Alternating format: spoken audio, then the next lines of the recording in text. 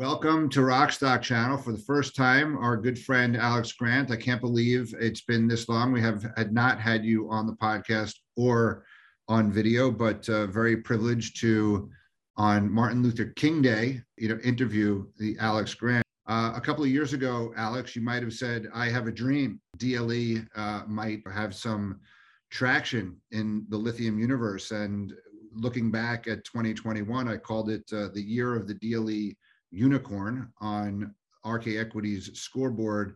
I think there were three DLE related stories, Lake Resources, Vulcan, and Standard Lithium, all which reached $1 billion market cap. And then Lilac raised, was a Series B with Chris Sacca and Breakthrough Energy Ventures, and I think BMW. Or some dollars have come in on the VC side, and then some offtakes without dollars came into Vulcan, Volkswagen, Renault, Stellantis, and LG. And then GM invested a few venture capital dollars in Control Thermal. At the end of the year, you had Rio Tinto buying into Rincon in Argentina, which is a DLE project. And also late last year, Eramet went from mothballing their project to bringing in the Chinese partner, Tsingshan, to fully fund that. And then POSCO, who has been testing this POS-LX, hitting the bid on investing some $800 million in that project in Argentina. So bottom line, DLE as a strategy or unconventional resources or lower grade, brine resources are using unconventional process techniques, not just solar evaporation ponds. So that there's been real traction. I should also mention Standard Lithium attracted $100 million investment from Koch Industries. No one has done more to raise the profile, in my opinion, for DLE. The Prince of DLE, Alex Grant. Since I left about 3 years ago, Alex raised $170 million in 2 rounds. T. Rowe Price and Sumitomo. We're very proud of the progress that they've made. But for the last 3 years, I've been kind of independent consulting across lithium. So I've worked on dozens of lithium natural resource projects of all types. I've worked on brine projects, sediment projects, and spent a lot of time studying direct lithium extraction and writing on it to help other people kind of understand it better. Something I put some thought into is kind of educating folks on the reality that Livent has in fact been using a DLE technology for 2 decades in Argentina at Hombre Muerto. And that suggests that there is no such thing as conventional and unconventional technology, right? For any particular brine, there are a whole bunch of different ways of making lithium chemicals from that brine. That's always true. So there's no such thing as conventional lithium processing. The Silver Peak process used in Nevada that Albemarle uses today is different from what is done in the Atacama. In the Atacama, it's supposedly the same resource, but of course, geochemistry varies across it. SQM and Albemarle process their brines very differently. Livent processes their brine totally differently in Argentina. And then the new brine projects in Argentina using chemicals and evaporation are doing it differently too. There's nothing conventional about any of that, right? The processing technology is bespoke and tailored to the resource, right? A good chunk of my time over the last 2 years has also been doing life cycle assessment with Minviro in London.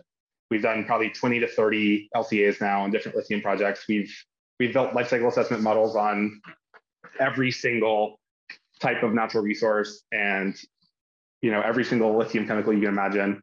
I see a huge opportunity to minimize the environmental impacts of the battery supply chain before it's built. That's the best time to make changes. So exploring new process technologies that can minimize impacts, or doing life cycle assessment to understand kind of the CO2 emission breakdown or the water use breakdown of a lithium product is really helpful right now, so that we can build the supply chain in the best way it can possibly be with the lowest impacts possible. So Alex, the title of this YouTube video is North America's Unconventional Lithium Promise. So I want to focus very much on North American resources. And you just said that when it comes to brine, there's no such thing as conventional. So when you think of brine conventional, I think just, a solar evaporation pond, but that's not enough. All the processes are different.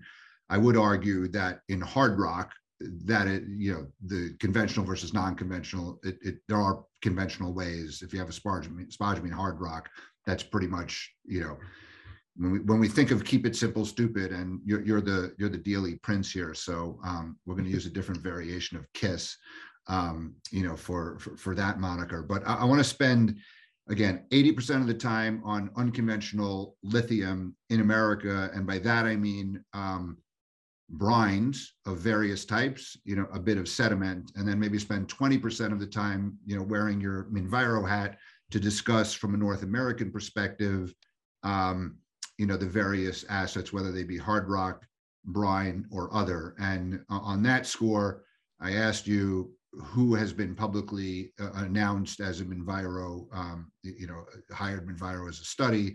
And Piedmont Lithium is one, Compass Minerals is another, and Energy Source, which is in the Salton Sea. Compass is in the Great Salt Lake of Utah, and Piedmont's in North Carolina.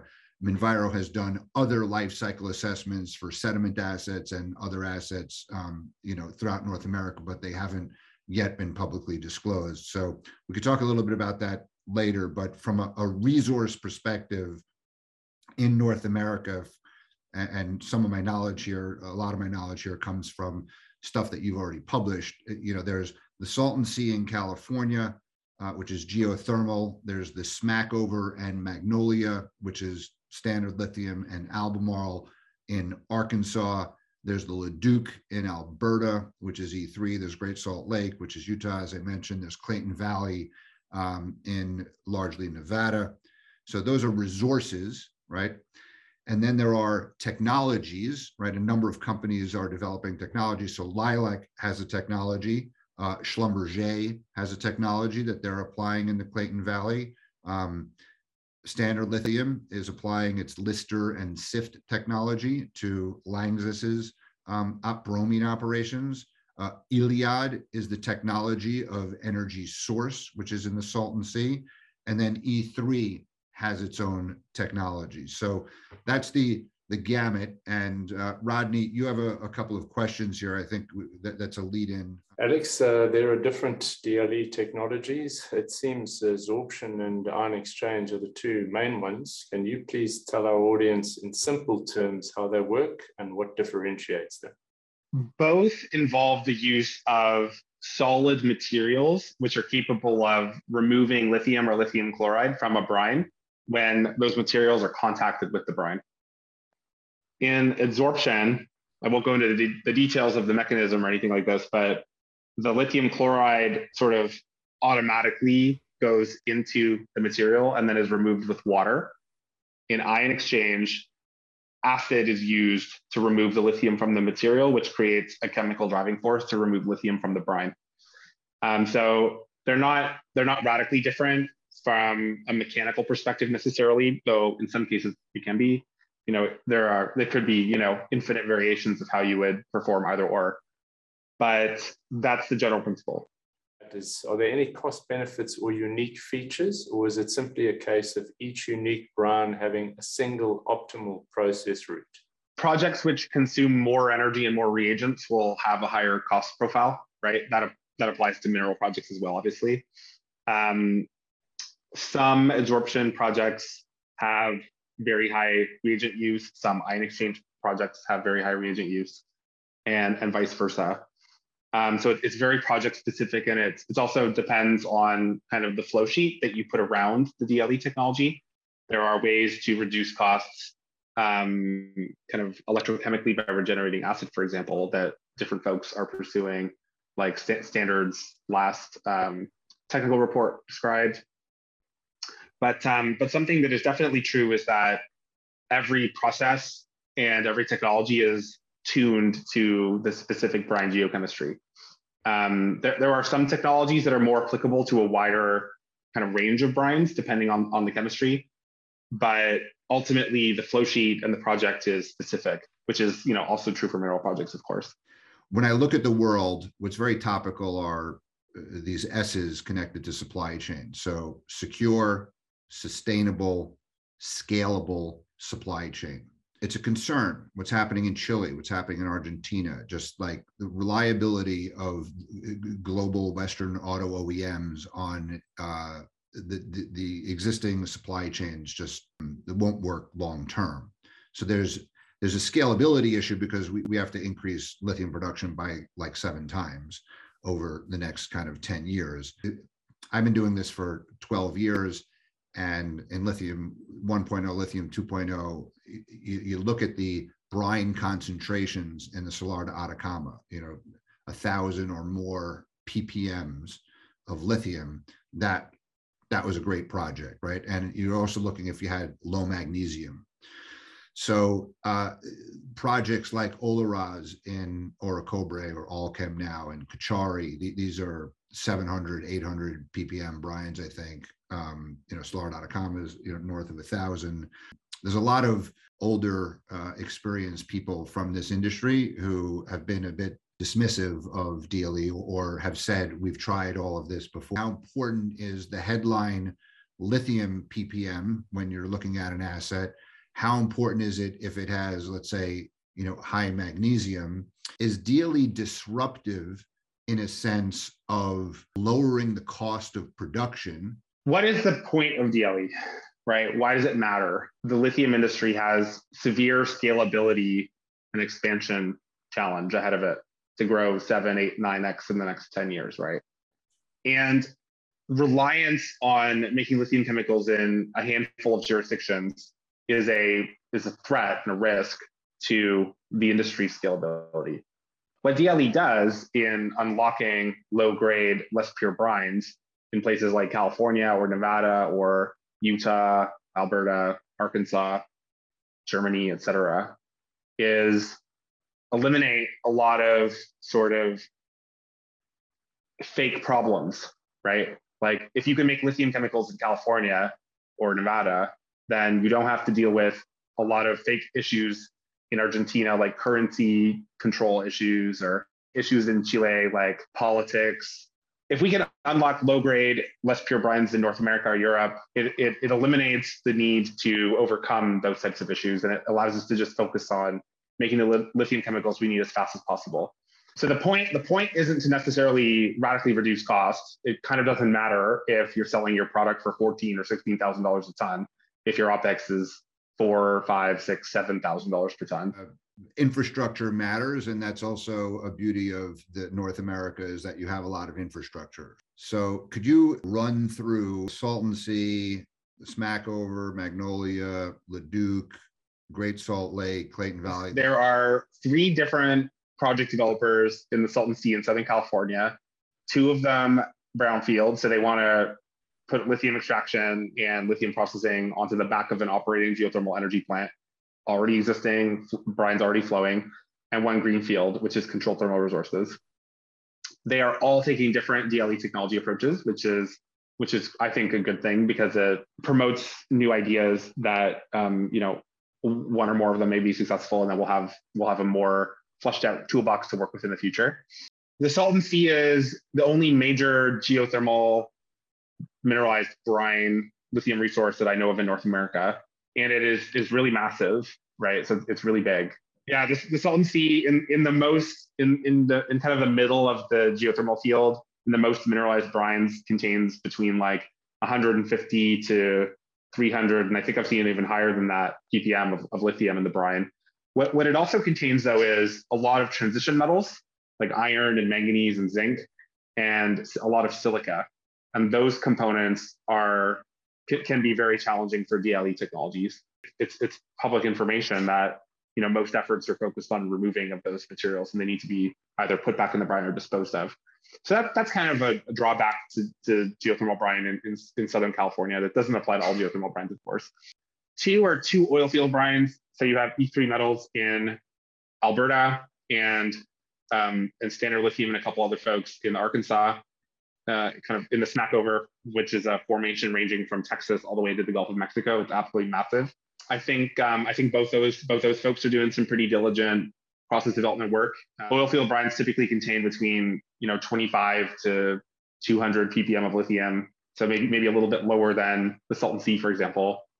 The last kind of focus area for brines in North America is the sort of Nevada to Utah corridor, which is kind of a pretty kind of salty desert. So ranging from the Great Salt Lake to Clayton Valley, there's probably 2 or 3 dozen lithium brine exploration projects. There's Compass operating, or piloting and preparing to operate on the northeast side of the Great Salt Lake. US Magnesium, which makes magnesium metal on the south end of the Great Salt Lake, started producing lithium carbonate. All the way into Nevada down to Clayton Valley, there's a ton of brine exploration work going on. And those are more shallow brines, so they're not deep like oil field and geothermal brines, which means that some of them could have very favorable geochemistry, like potentially kind of mid-range to high grade, and very low concentrations of elements that might cause problems like silica or iron. But I'm definitely very excited about what Compass is doing on the Great Salt Lake. It's very super prospective project in my opinion. They know how all that brine flows. They know the chemistry like the back of their hand. So with the right diligent process development work, I'm sure they'll be able to unlock that. Some of the recent transactions we've seen, I think some of them are driven by the size of the resource. So in terms of move the needle for a big company, someone like Rio's. But I guess my question to you is, it can be a big resource, and I understand that there are some nuances, but realistically, what percentage of a resource can you recover using DLE? Yeah, that's going to be super specific to the geology, right?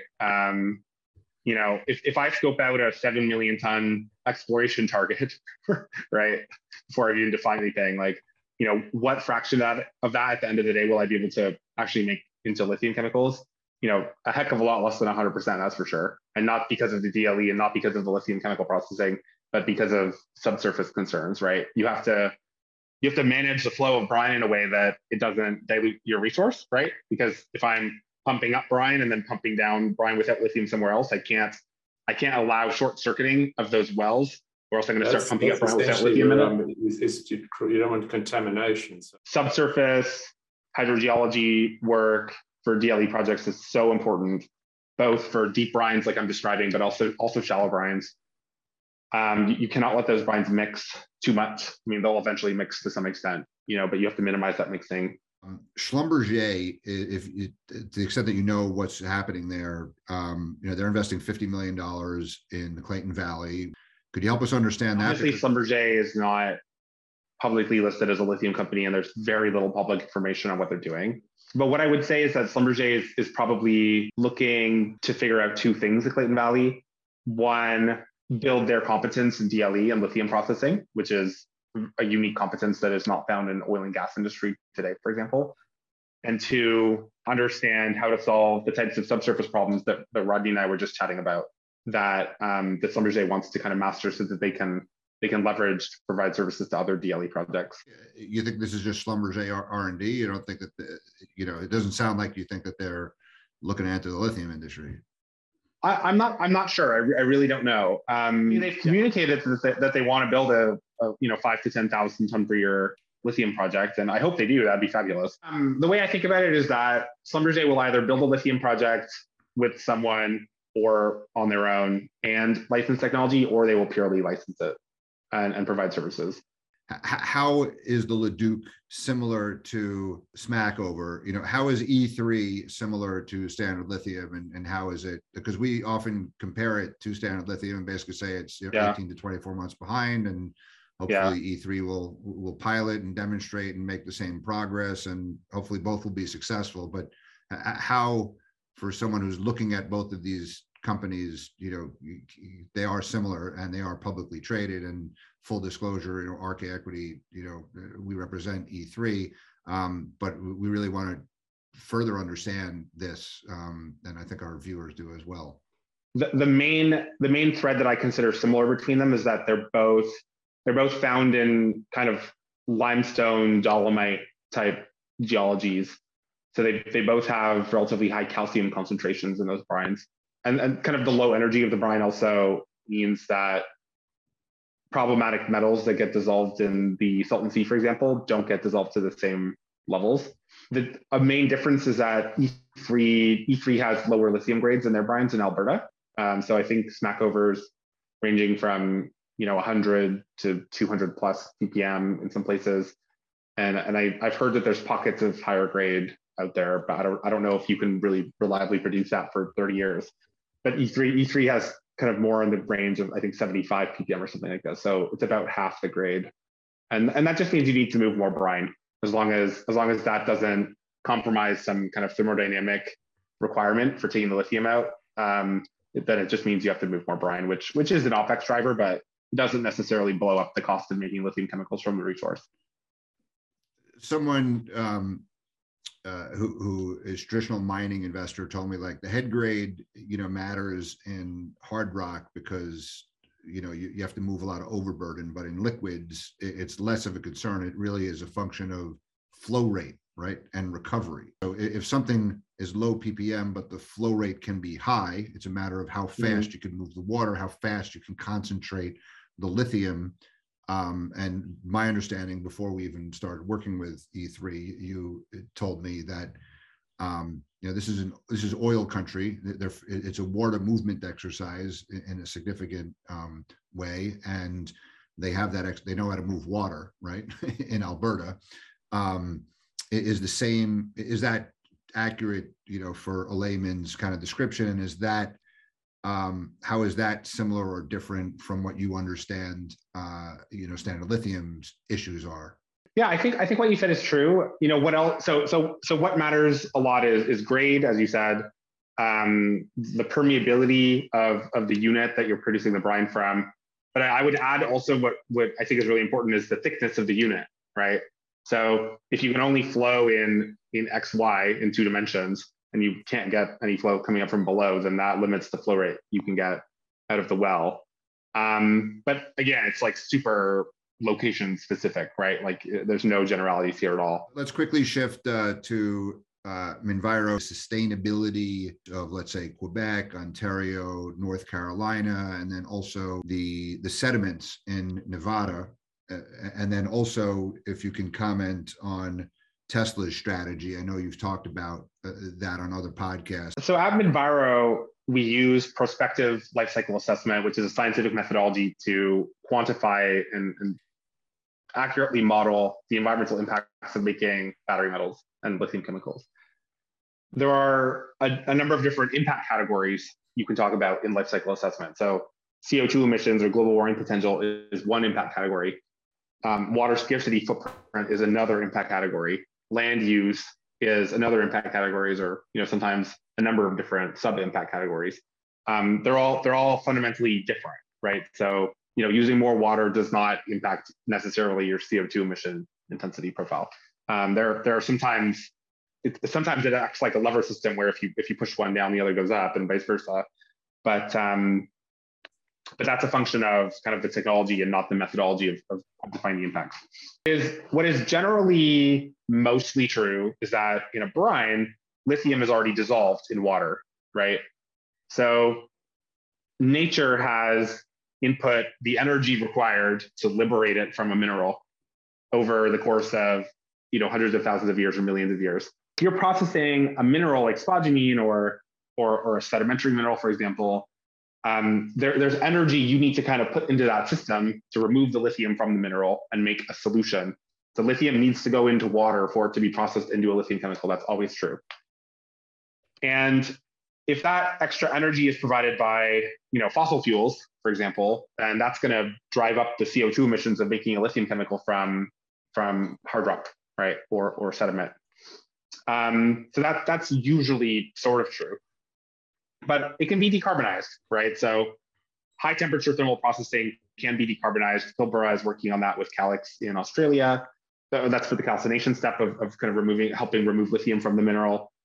Mining can be decarbonized. Sigma Lithium in Brazil has publicly disclosed that they're pursuing a biodiesel approach to cut their CO2 emissions in their mine. So hard rock projects kind of start at a higher CO2 kind of base. They are fundamentally decarbonizable, just like a brine project, just like a sediment project.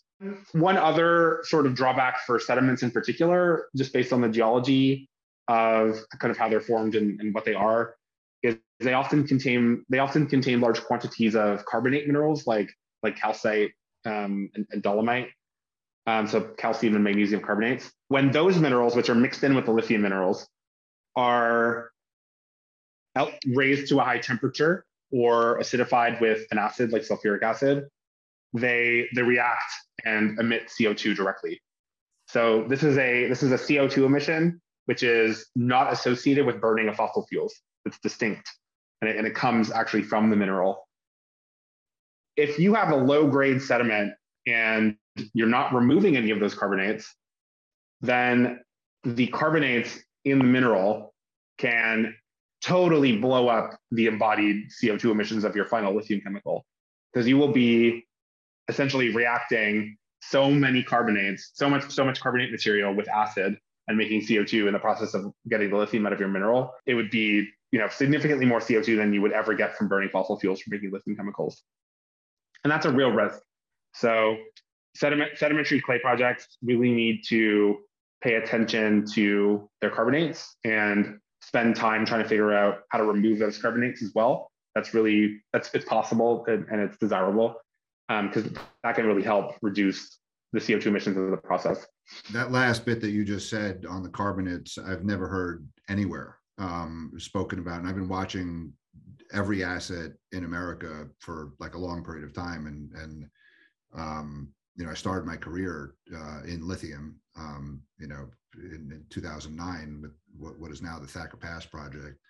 And we've done some work for Ioneer, but I haven't heard, you're saying that it's one thing, the inputs to manufacture it, right? Which if it's diesel or whatever is high carbon intensity, but you're actually saying that the material itself may have, be carbon dioxide emitting. I mean, and that's not, is that true of brines of any type, or is that true of hard rock? Can that happen in the hard rock process? Yeah.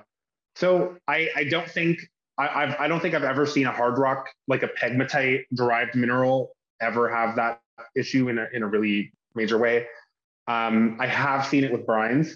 So some deep brines can have quite a high concentration of dissolved CO2 in them from dissolving carbonates in the brine very deep down at high temperatures. So that it is possible also for brines to kind of have to deal with that. With brines, it's kind of nice because it's kind of easier, I guess, potentially you could say, because when you produce the brine and reduce the pressure, if you're reducing the pressure of the brine, the CO2 will actually come out of the brine, and you can capture it and then put it right back in the brine when you're done with it. So that's relatively straightforward, and that's already done for geothermal energy. That's already done in oil and gas. So it's a conventional kind of problem set. For sedimentary clay in mineral projects for lithium, I think it would be probably harder to capture that CO2. Probably not impossible, but probably more challenging.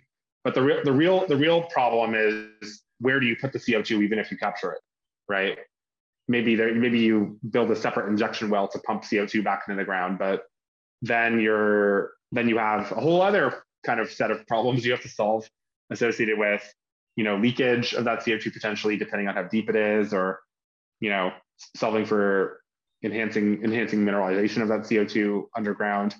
So there's kind of an easy fix in the brine context, but there isn't really an easy fix in the sediment context.